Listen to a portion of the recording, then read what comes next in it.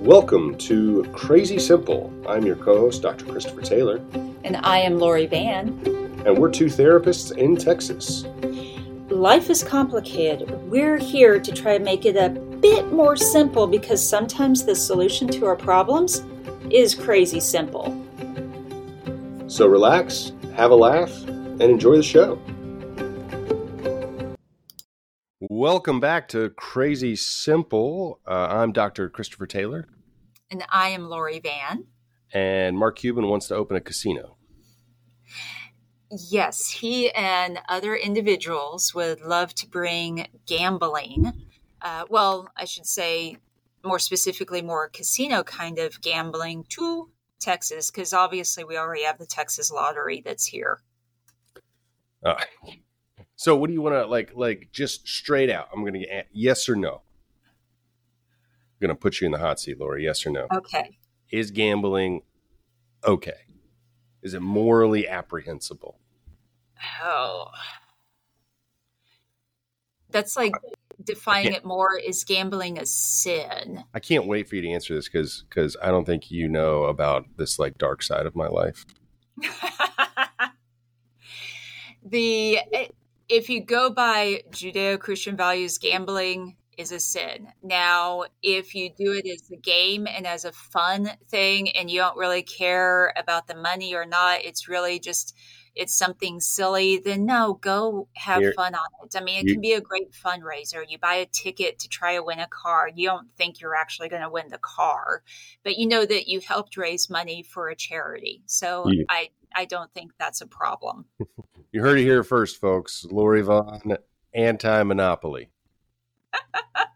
Will not play Monopoly with you or anyone you're related to. Don't even ask. No, but seriously, though, this is a real issue. It's a serious issue. I think when we talk about addiction, I think, things like sex addiction and gambling addiction kind of get a lot of people sort of laugh at them, and they say that that's not a thing, that's not real, it's not, they're not like compulsions, right? But they are real. They are real. In fact, something like 80% of adults engage in gambling every year. I think according to debt.org, the average debt generated by a man addicted to gambling is between $55,000 and $90,000. Women, much better at gambling, only generate about $15,000 worth of debt. In some extreme cases, problem gambling can result in serious legal problems or financial ruin. More than 20% of compulsive gamblers end up filing for bankruptcy because of gambling losses.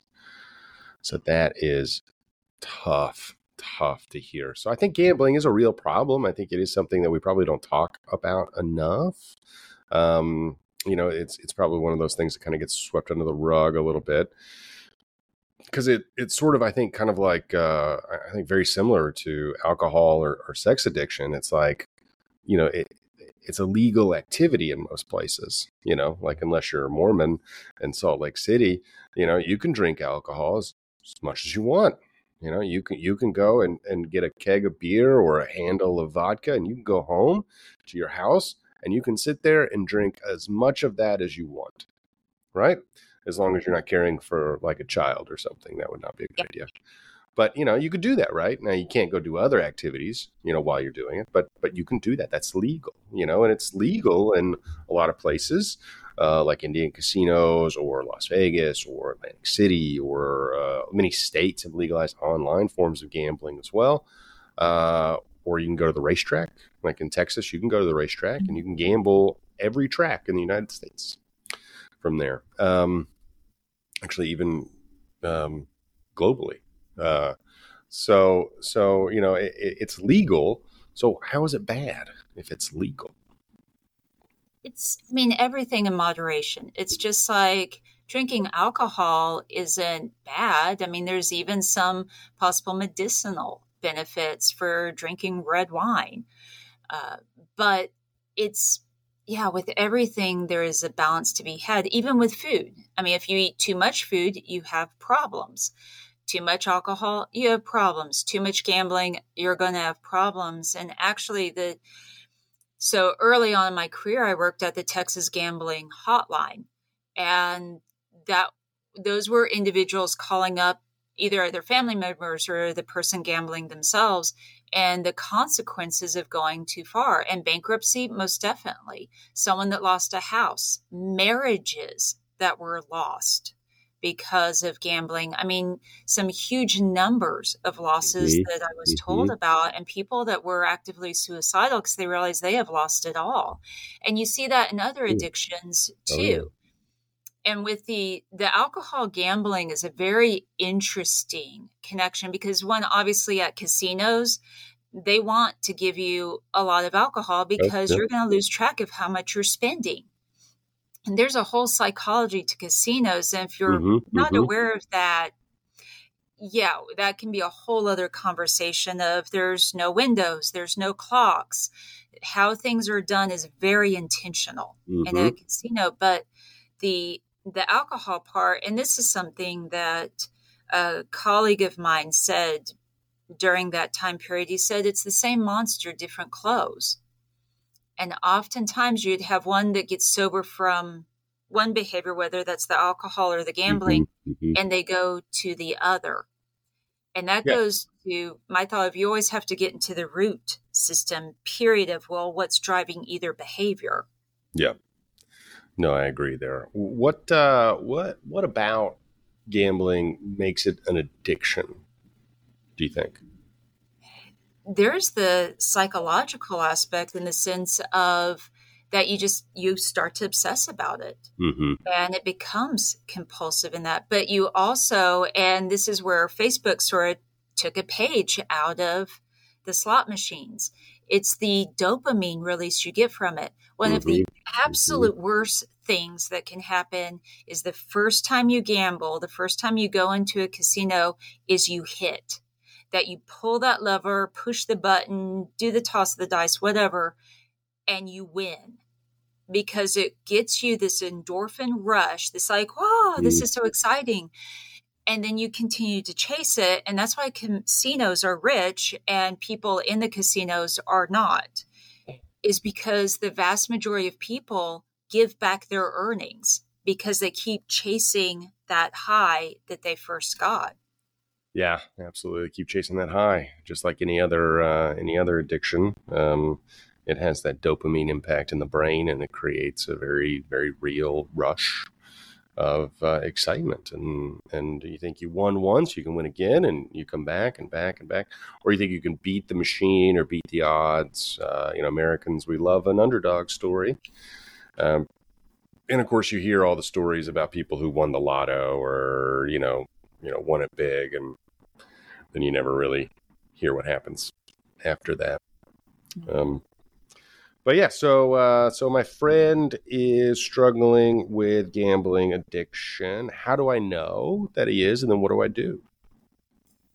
Well, and this is actually a really good question that one to understand that gambling in college has absolutely increased. We have even teenagers that have gambling addictions. So to be very aware of that, this is not just some older dude situation. We have The plight, teenagers that are the addicted plight, to gambling. the plight of the old white man. That's right. It's more Yeah, than that. And it's hitting college students for yeah, it sure. is. Yeah, yeah. And I mean, signs are that one, I mean, obviously they are, you can see that irritability, you can see the anxiousness in them. That are they short of cash? Are they asking to borrow cash and then never paying it back? I mean, that could be a sign. Are they talking Mm-hmm. about having a bookie? Or do you notice that they keep going to certain websites? Mm-hmm. That are they complaining about their finances? I mean, those could be signs of other things too, Mm-hmm. but you just start to have those discussions, and especially if there are big games and you notice that their intensity is a little bit higher than what you think it might be, there might be something else going on there. But what are your thoughts of some things that maybe people could pick up on? Yeah, I think there's two big areas really that we want to look at. Area number one is, are you trying to stop and cannot? You know, I think that's the biggest sign of an addiction, is saying, like, dry January. Like, I'm going to go do dry January. I'm not going to drink for the month of January, and then by January 10th, you're like passed out in the front yard. Like that's a clear indicator. It's a clear sign. So I think gambling addiction is kind of the same. If you're like, hey, I'm going to go on this vacation. We're going to be, let's say, in Monte Carlo, and there's a casino. I'm not going to go do that. I'm not going to do that. And then you end up going, yeah, I mean, that's kind of a pretty clear indicator. Another one, though, I think is trying to hide the habit. And this we see a lot as well with other forms of addiction, especially alcohol or drugs, that people try to cover it up. They try to hide it. I think drugs are so obvious because it's an illegal substance. So it's like, why are you doing this? But you can also be addicted to, prescribed medication, definitely opioids. That's a big one, right? And then, of course, alcohol is legal as long as you're 21 or 18 if you're in the military. And it's just, if you're hiding it, if you're hiding how much you consume every day, or a great example is a friend of mine who's in recovery now. He used to go to different liquor stores, like, strategically, so that because he was always worried that the people that worked at the liquor store would, like, catch on. They'd be like, "Oh man, you're here a lot," which made me feel good because I go to the same liquor store, so I just go to one. So I'm happy with that. But he was going to a bunch of different ones and trying to hide it. So I think those are two big points as well. You're hiding the behavior. You're trying to stop and you can't. And then the other one, I think that the third one, the third one is are you taking unnecessary financial risks? Are you betting on something that's going to put you into debt, that you can't pay? Because I do enjoy some horse racing and some roulette, some kind of my jams. So I love to go to the roulette table for a few hours. I love going to the horse track for the Saturday, or Sunday, right? It's a lot of fun, I think, especially on dollar hot dog days, where really most of the betting is how many hot dogs can you eat. I think that's the real gamble right there. Yeah. But I have one cardinal rule. It's a very basic rule. I set aside an amount of cash before I go. I decide on that in advance. I make sure that it is, absolutely, disposable income. I don't need it for anything else. I'll still be able to pay mortgages or whatever I need to do, right? I'm not going to be hard up for diapers or bread. This is like money that I would spend on vacation or going to a movie or anything else, right? And I'll take that, whatever that number is, and that number might be a couple $100, it might be a couple $1,000, it might be $10,000, whatever it is, right? And whatever I feel comfortable with, and whatever you feel comfortable with, and then that's what I'll do. And as soon as that's gone, I'm done. As soon as that's gone, I'm done. And then if I win, whatever my winnings are, I take half. Well, I take my original money back, and then I take half. And I put it into any type of like my fun fund, to just do fun stuff with. Where if I have I want to go buy something, like something I don't need, like maybe like another computer that I don't need, or I just want to go to the Apple store and see what they have, see what I need, because Apple will always tell me what I need, right? So, I might just that's my fun money, right? And so I have that in like a separate account or a sock drawer or whatever, and that's how I do it. Those are my rules. And if I ever find myself, veering away from those rules, then I know to stop. Yeah. And I think those are really great rules. As with anything, if you try to set a limit and you can't abide by it, and then you start to make rationalizations as to why it needs to be different, or you're trying to justify your actions in some way, or you get super defensive when someone asks you about it, those could be some signs that you need to step back. But it is important that before you go decide to gamble on something, just go ahead and look at that money as it's gone. It's like paying for a ticket to an event. You don't expect to get the money back. I think it's the same philosophy with gambling, is just go ahead and say whatever amount you've allocated, to say, I don't expect to get this back, that I'm just freely giving this for the experience and that's it. And hey, if you happen to get some of the money back, that's great. I guess you could say it's a similar philosophy in dealing with the stock market, that, you know what, if you're going into the stock market with the automatic thought of like, I will get all of my money back and I'll get those 10 baggers, then you're going to be sorely disappointed. But if you go in saying, I understand the risk, I understand that, you know, there's going to be some stuff that I just lose on, and to learn to be okay with it, then go forth and proceed. But if it's going to be something devastating, and that's true with gambling or even investments, if you can't afford to lose the money, if you go, this $50 I'm going to put on the slots or blackjack or whatever, I really have to win, then gambling is the absolute last thing that you should do. Go take that $50 and invest it into something else. Be practical. 100%. Totally agree. If you or somebody you know is struggling with gambling addiction, it's okay. There is help. You are not alone. Many other Americans struggle with this. You can go to debt.org. It's got some great resources on there. And I know that there's some other wonderful free resources out there. Google will be more than happy to help you. Google loves helping everybody. Thank you, Google. But I think some crazy simple solutions for this really is identify you have a problem, seek out support, and ask for help. Absolutely. There's also Gamblers Anonymous. There's other support group programs out there. There are national gambling hotlines. The number is advertised in every single casino. It is on the back of every lottery card. And hopefully it is also seen somewhere on the internet apps, whether that's the online slots, the online blackjack, the whatever it is. There's a lot of gambling apps out there. Hopefully they have those numbers advertised as well. But yes, you can definitely Google it.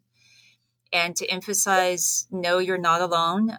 For the Super Bowl, we saw a record number of bets being placed for it. But there's absolutely help. There's absolutely hope out there. It's not something you need to be ashamed of. It's just, things happen, but the simple solution is please talk to someone, please get the help, and to make sure it doesn't then swing into another kind of addiction. That is correct. Also, just to point out the fact that those record-breaking gambling numbers, a lot of that had to do with Taylor Swift. I'm just going to throw that out there. And that's true. I'm not making that up. There was an ungodly amount of bets about when was going to be her first appearance, Super Bowl, how much total airtime she was going to get. It was just speechless. I was speechless. Yeah. Speechless. Don't get me wrong. I love a good prop bet. The Kentucky Derby, when that comes around, I love making all kinds of prop bets about the Kentucky Derby. But that was just next level. That was next level. So I think that had a part to do with it. I think there's a big chunk of that in there. But anyways, that's what we have today. If you need some help with gambling addiction, you are not alone. If you need help with a Taylor Swift addiction, you're also not alone. There we have it. And with that, I am Dr. Christopher Taylor. I am Lori Van. And this is Crazy Simple.